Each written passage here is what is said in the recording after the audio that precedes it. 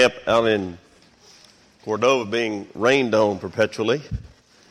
And then we had our students down at the beach, Orange Beach, Romar Beach, whichever beach it was. I guess y'all had good weather down there, huh? So it ain't right. So I went out to camp one day and spent a few hours, and basically we stood out in the rain and watched them play in the pool. I figured, well, it's not lightning. They can get wet. I'm not going to hurt them. But I know they had a great weekend. And same with the student ministry. So welcome back to everyone. Some of you look a little tired. If you fall asleep, don't worry about it. I'm already asleep, so we'll make it through. If you need a copy of God's Word, you can lift your hand up, and Jim or Chris will be glad to give it to you. You can take your Bibles and or your devices and turn to Acts chapter 16. Acts chapter 16. I want to mention a couple of things to you, and then we will proceed. Number one is this coming Saturday is our third Saturday of the month, which is what? There we go. It's a Help Day. So this Saturday at the Bartlett campus, from basically about 10 to 1, if you want to come early at 8 and help set up, you can use that help as well, or stay afterwards and help tear down. Also, both upstairs in the clothes closet and downstairs in the gym. We got food downstairs and clothes upstairs. We need a lot of bodies just to accomplish everything. So if you can help this Saturday, places and doing so much. But if you're available Saturday from 10 to noon, I promise you you can handle clothes, or you can just hand out food, or you can push baskets, or you can go families there. So there's plenty for everybody to do. You can do security on the parking lot, sit in the back of your purse. So it's really, you're the one that will be blessed. So if you can help us this Saturday, I think you will benefit from that. This coming Saturday at the Bartlett campus, really 10 to noon is the critical time, but anywhere in there. So a couple other quick things. How many of you ever bought anything on Amazon? Don't lie, every one of you are doing it. There's somebody in my neighborhood, I don't know who it is, but the Amazon truck comes to their house every day. I thought, man, how many of you have never bought anything on Amazon? Actually, I have. I just use my children to do it because I don't have any idea what I'm doing, so I just call Beth or Andy and say, look, I need this. Order this for your mother. I'll pay you for it. And then I don't pay them. I forget. You know, you get to be a certain age and you tend to forget things. That's probably good. And I probably owe millions of dollars. Don't even know it. They'll get when I die. At least they think they will. It's kind of like Mary. I won her over with my smooth, my suave personality and the fact that I told her we were rich. And then she visited our house and knew otherwise. So anyway, if you purchase from Amazon, and you probably know this because you're a lot smarter than I am, but same thing we've done with Kroger for years. If you go to, I think it's Smile, you actually get smileamazon.com, and you designate your church as your charity, when you purchase from Amazon, they will give us money. We like money. You know how preachers are. We just love money. So anyway, if you purchase something, you don't have a designated charity already, and you'd like to designate your church as that charity, you can go to smileamazon.com and designate Christ Church. The Bartlett Orange gets all one-time money as your designated charity, and some of you do that program already. That program, every year you do it. But anyway, just let you know that's going on. Also, one last thing, and then we get into the book of Acts. What to pray about on Sunday mornings, not making a lifetime commitment. I won't embarrass them, but I will embarrass, hopefully not badly. But Chuck and Janet Lorenz have faithfully, from the moment I believe we opened this campus, have served in our nursery. And right here every Sunday morning, Chuck and Janet have been there for 12 years, and I want to thank you. First public. You know how when you have your first child, like our oldest child, when you have your first child and you go to the nursery at church, your attitude is what? I don't know if I'm going to leave my baby in there with just anybody. And then you have that second child, and kind of like, nah, that's it. And then you have that third one, it's like you drop kick him the moment you come through the door.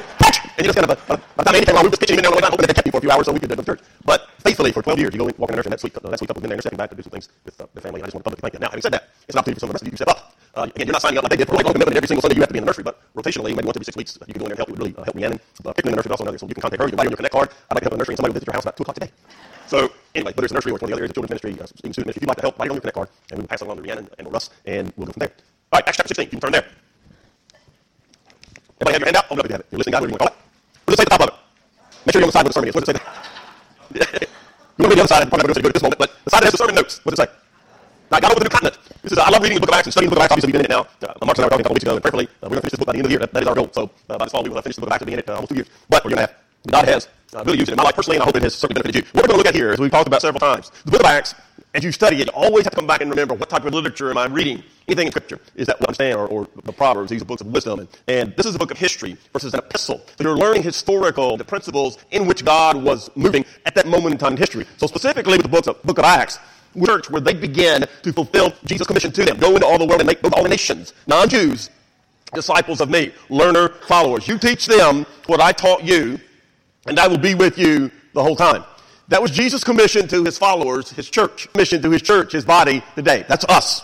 And until he returns, our job as the church is teaching us historically how the early church did that. We're seeing the pattern for how they turned the rules of how it should be done. And so when you get to Acts chapter 16, which is where we are now, we're going to 16, verse 11. What God is doing contextually, we've already seen, he's preparing the group led by Paul. So it's Paul, Silas, Timothy, and as we shall see, Luke.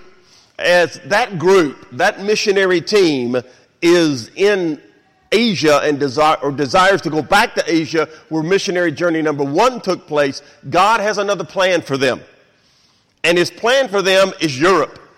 He wants to open a new continent to the gospel, and that continent is Europe. So as you're reading this story, it seems like an obscure, minor event on the surface as he goes to Philippi, or as they go to Philippi. But in reality, it's one of the most significant events and momentous moments in church and history and in the history of mankind.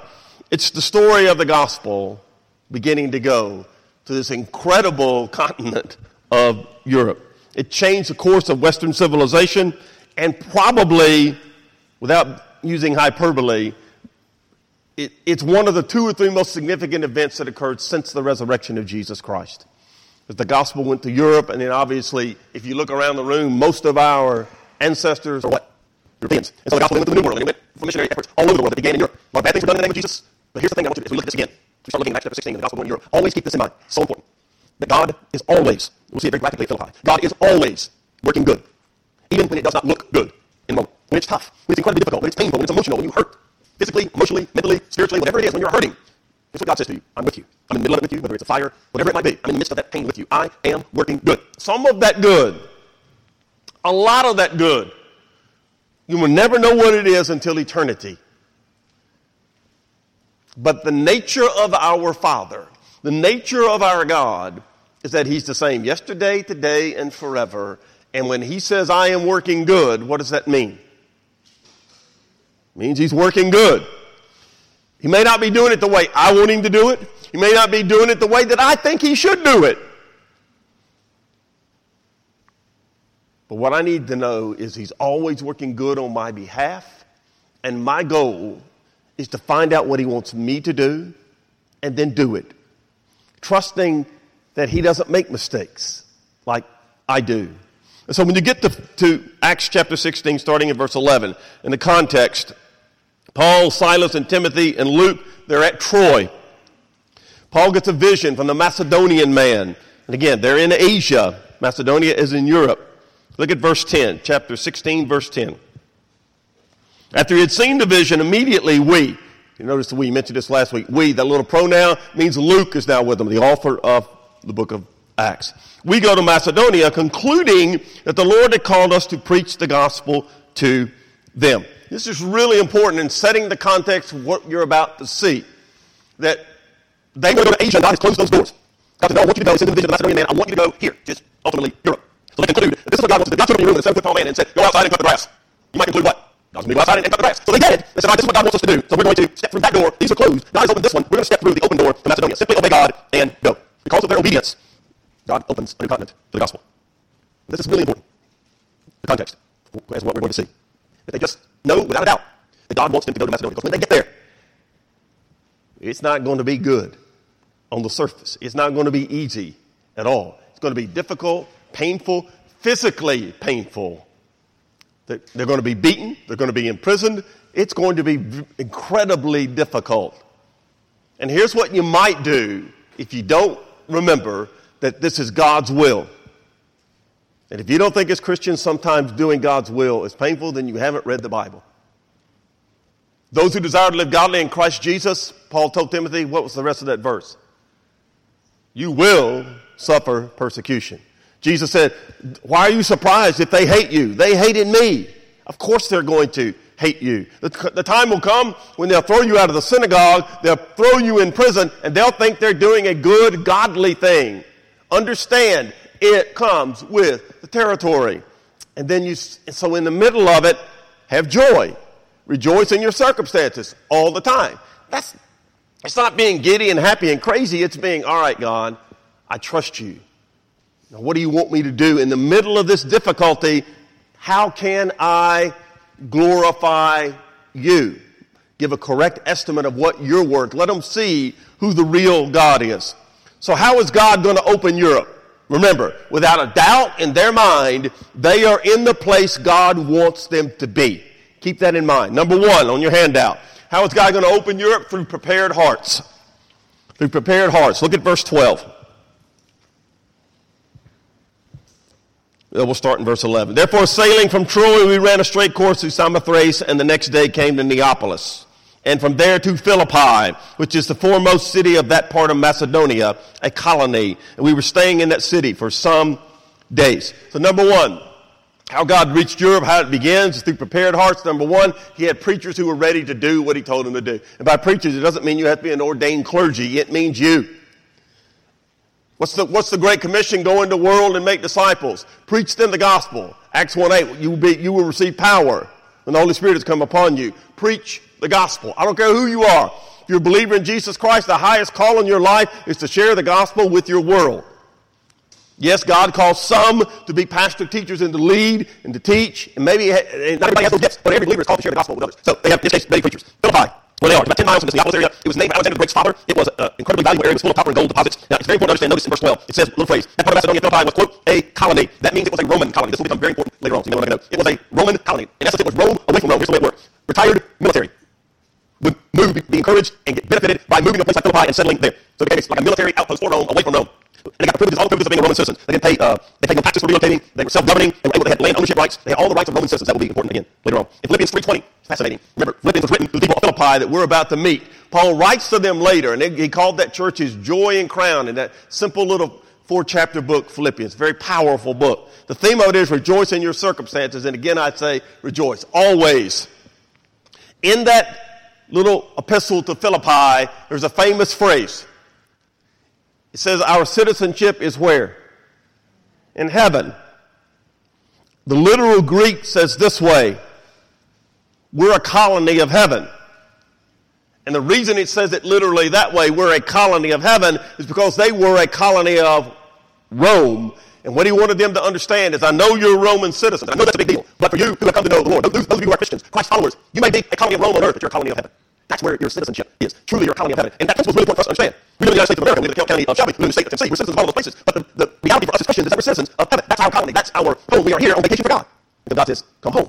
So he reminds them when he writes to them later. So it was, again, back verse 12. Philippians is the foremost city of that part of Macedonia. There was a Roman governor there. It was obviously very pro-Rome. They spoke Latin. It was Rome away from Rome. All right, verse 13. On the Sabbath day, we, Paul, Silas, Timothy, Luke, we went out of the city to the riverside where prayer was customarily made. We sat down and we spoke to the women who met there. Their custom, the call on their lives was to preach the gospel. So notice, on the Sabbath, they went out of the city. To come back to, we talked about a moment ago, this is, again, very important. Come back to this point. Do they know that they're where God wants them to be? Yes, no? Yes, without question. God has made it clear what to Philippi, the foremost city there. So they know without doubt they are where they're in the middle of God's will. We've seen it in Paul when he was with Barnabas, those who were with him. When he would go into a town, he would go, if that town had a synagogue, he would go there because he knew at the synagogue he would encounter people who were seeking God. So he would go there first and preach the gospel. He gets here, there's no synagogue, which meant it had a very small Jewish population. You had to have 10 Jews men who were heads of households to have a synagogue. They don't have that at Philippi. So if you weren't convinced beyond a doubt that this was God's will, you might be saying, They were in the wrong place. There's no place for us to go. There's no church for us to go to and preach to people. So what seekers of God would do in towns like Philippi that didn't have a synagogue where they could go and hear God's word, they would meet at the river to pray. No illegal religions allowed. The Roman law. In this Roman colony, no illegal religions allowed. So they had to get outside Philippi, and they went to the river. We're ready to do it. What do we do? Here's the point. All they know up to this point in their ministry and in their missionary trips is God says, go somewhere, you go there and you preach the gospel, and what do? You leave the results up to God. Your job is to speak truth in love into the lives of people wherever you find people. And God will handle the rest. Just be faithful and go share the gospel. So they go out to the river where these women are. Now notice, again, important, get preachers ready to preach the gospel. So they go where the seekers are at the river praying. So the second, receptive seekers. Verse 13. Where prayer was customarily made. So this is something they're doing. They sat down and they spoke with the women who met there. Notice, no men. No men. God is about to open a continent through these women getting saved. The church is different. No slave nor free, Jew nor Greek. It's people coming to Christ. So God has miraculously called them to Macedonia, and now they just simply go down to the river. They find the seekers. They sit down and they speak to them. Please understand historically this context. No Jewish rabbi would ever sit down and talk to women. I want to read you a quote from rabbinical training of the day. It is better that the words of the law be burned than be delivered to a woman. End quote. They just wouldn't do it. Paul's life had been radically changed by Jesus Christ. He understood, he writes it, as we just quoted, he writes it under the inspiration of the Holy Spirit. He simply goes, these people are seeking truth, I'm going to speak truth to them. And to these women to have rabbis come and spend time, sit down and spend time with them was a big deal. Here's a Pharisee's public prayer that I'm not a Gentile, a slave, or a woman. If we just quoted a moment ago, what does Paul say? He was on the Sanhedrin, Saul of Tarsus, who Jesus appears to and radically saves and sends him take the gospel as the apostle to the Gentiles. What does he write? This church, this body of Christ is that we're a part of. It's not slave nor free. It's not male or female. It's not Jew or Gentile. We're one. Over and over, he emphasizes the unity of the body of Christ. We are one. So here's the picture at this point. God's plan to take the gospel to Europe would not have been what a man would have planned. Especially not a Jewish man. God wanted that gospel to go to Europe, and he's going to begin it at a women's meeting, at a women's prayer meeting by the river. I want to read you a quote from A.W. Tozer, great theologian of years past. Probably the hardest thought for all of our natural egotism to entertain is that God does not need our help. We commonly represent him as a busy, eager, frustrated father hurrying about seeking help to carry out his benevolent plan to bring peace and salvation to the world. Too many missionary appeals are based upon this fancied frustration of Almighty God. An effective speaker can easily excite pity in his hearers, not only for the heathen, but for God who tried so hard and so long to save them, and he has failed for want of support. I fear that thousands of young persons enter Christian service from no higher motive than to help deliver God from the embarrassing situation his love has gotten him into, and his limited ability seem unable to get him out of. End quote. God is omnipotent, all-powerful. He allows us the privilege of being the ones who are his ambassadors to carry his message to those we encounter, male or female, Jew or Gentile, slave or free. In the context, Paul said, I am here to preach the gospel. And if these women are seeking truth, I'm going to share truth with them. If this is God's plan, I'm good with it. It's not about, and particularly for us today, it's not about us coming up with the greatest program that maybe we can finally get done with God has not been able to get done. It's simply our job to find where God wants us to minister and then do it in a way that honors him. Preach the gospel to everyone you have the opportunity to do so, by how you live, by how you love, by your availability, and then share the truth of who Jesus is. Here's the first step. God had prepared the hearts of these people. Look at verse 14. A certain woman named Lydia heard us. She was a seller of purple from the city of Thyatira who worshipped God. The Lord opened her heart to heed the things spoken by Paul. A couple of things you know about Lydia just from this. The fact she's a seller of purple, she made a really good living. We'll notice later on she has a very large house. Purple dye in that day, purple is worn by royals and people of wealth. Very profitable, prohibitively expensive, and that she sold the purple dye, so she did well. She was also a worshiper of God. And what that means is that she was a Gentile who was seeking info, believing in the Hebrew God of Israel, seeking truth. Not yet a full Gentile, opened her heart to heed the things spoken by Paul. God had been preparing her heart. She'd been seeking truth. God's timing has always been more truth. She'd been seeking. He finally sends Paul there with these missionaries with the truth she needed. And she believes, which leads to her obedience. God's timing is perfect. He doesn't make mistakes. He places us where he wants us to further the kingdom. Paul uses this illustration later on. He says, you may be, talking to the church at Corinth, you may either be the one who plants a seed, or you may be the one who waters that seed, or you may be the one who reaps the harvest of that seed. But in the eyes of God, they're all what? Equal and important. Equal and important. So you're not the greatest public speaker in the world. But the people that you know, that you work with, that are in your family, that you encounter, maybe you coach them, you spend time with them, whatever it might be, you already have earned the respect and the right to talk to those people. God has you there. Just tell them what Jesus has done for you. Tell them what he did for them. Tell them how much God loves them. Ask them questions. Let them ask you questions. Guess what? They're going to ask you questions you don't know the answer to. How do I know that? Because it happens to me all the time. They're going to ask you questions you don't know the answer to. That's a good thing. That means they're seeking truth. If you don't know the answer, what do? You seek the truth for yourself and go back and give them the answer. Where Cain and his wife. You chew on that for a while. They're going to ask you questions about the problem. No one's ever going to get the problem of evil. You tell me God loves me, get look around the world, all the horrible things are going on. There's not a loving God. That can't be true. You're going to be asked that question sooner or later. Those things are important. So Lydia, God's prepared for this moment in history. Remember, Paul's not going to Philippi, right? Where was he going? Going back to Asia. God already had these people prepared waiting on him to know I'm not going to Asia, we're going to Macedonia.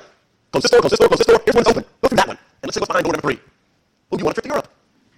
Now let's go have a good time for God on that trip. Verse 15. She and her household were baptized. Lydia, she begged us, Paul, Luke, etc., Silas, saying to him, if you've judged me to be faithful to the Lord, come to my house and stay. So she persuaded us. She listens to the truth that Paul is speaking.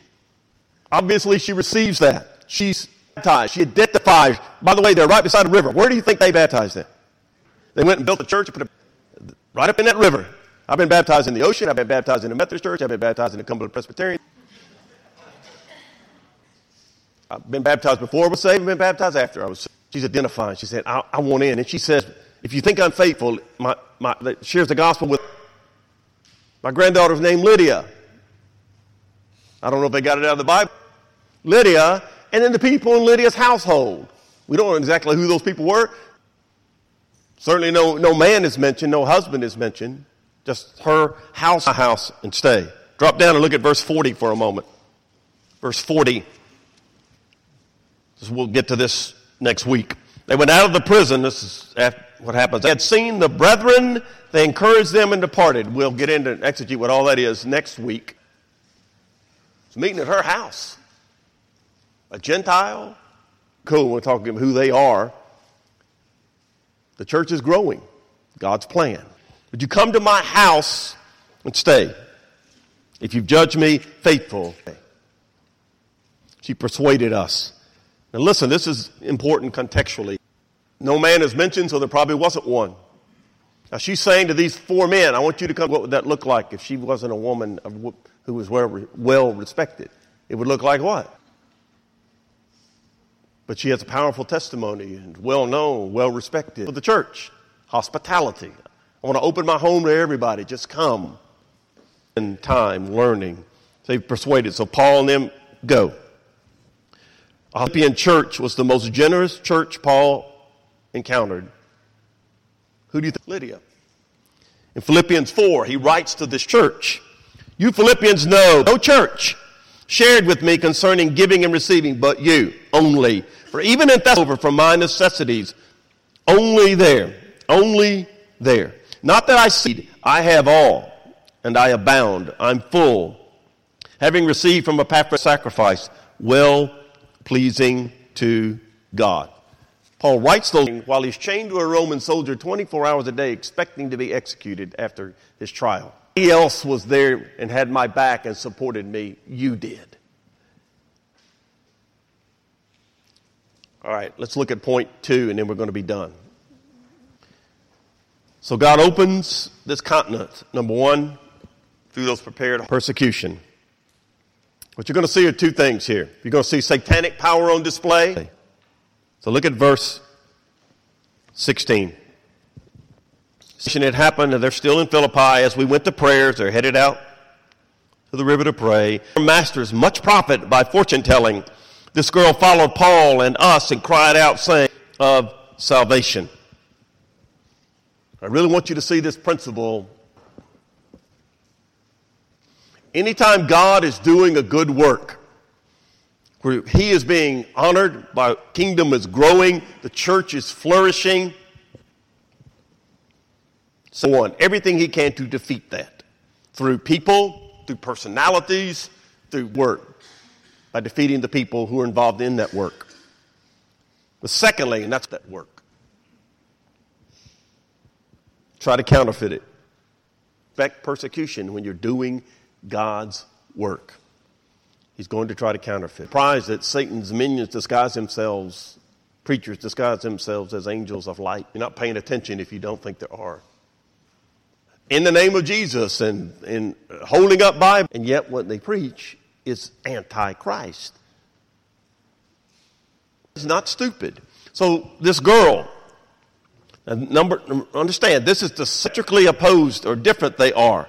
First was a wealthy, well-respected, is a demon-possessed slave girl. Did God love both of them equally? Totally different. So they're going to prayer. Luke, divination. The Greek is she possessed with a python spirit.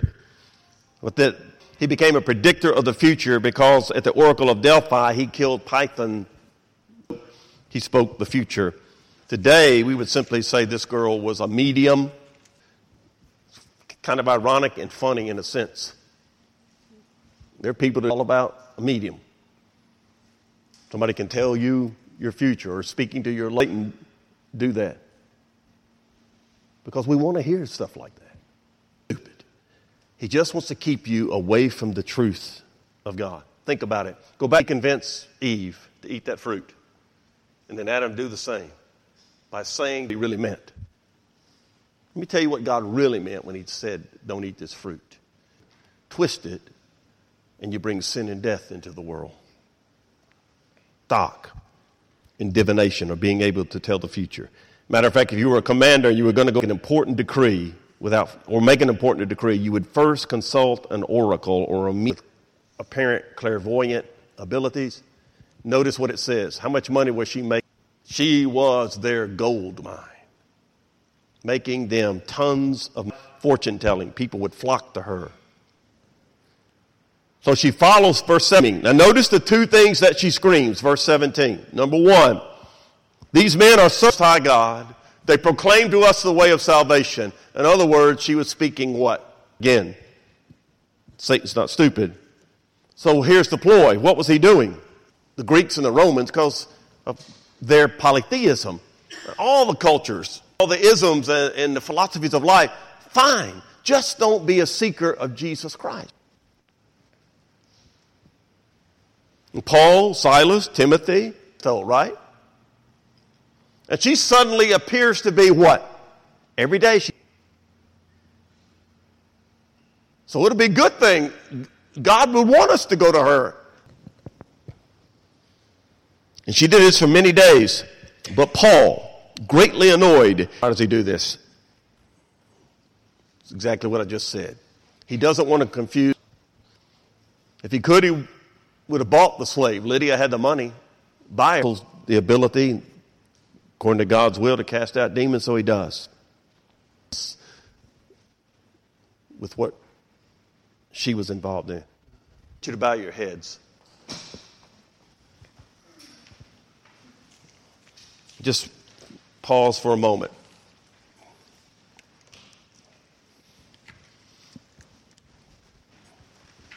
And I want you to think about this before we close out. Here's our God, who's the same yesterday, today, and forever. He inhabits history. He's outside time. The moment this was happening with Lydia, he was watching us stand here today talk about it. He sees everything simultaneously. That's who your God is. And here's what he wants from us. To just be ready like Paul, Silas, Timothy, Luke. Just be ready, willing, available to tell others about who your dad is, who your God is, how he's changed your life and given you peace and hope and joy, all the things that people want, you have in Christ. And also to be reminded and to understand that I know some of you are going through some very difficult things right now, even as we sit here together. He knows about that. He is working good in that. It may not feel good. I understand that. It may be terrifying. I understand that. But your dad wants to remind you, I love you. I'm going through it with you. I'm already outside it and past it. I'm going to get you through this. Use it as an opportunity to glorify your dad. We'll see next week how Paul and Silas do that. Let's pray. Father, we thank you as Christians that we just simply spend time together worshiping and leave here and go share the gospel. Give us those opportunities. Encourage us to take the word of God, the message of who our Father is, the omniscient, omnipotent creator of the universe is our dad, and share the truth of the gospel, not what people think, but who Jesus really is with our world. We thank you for that opportunity, and we pray in Jesus' name. Amen. Please stand as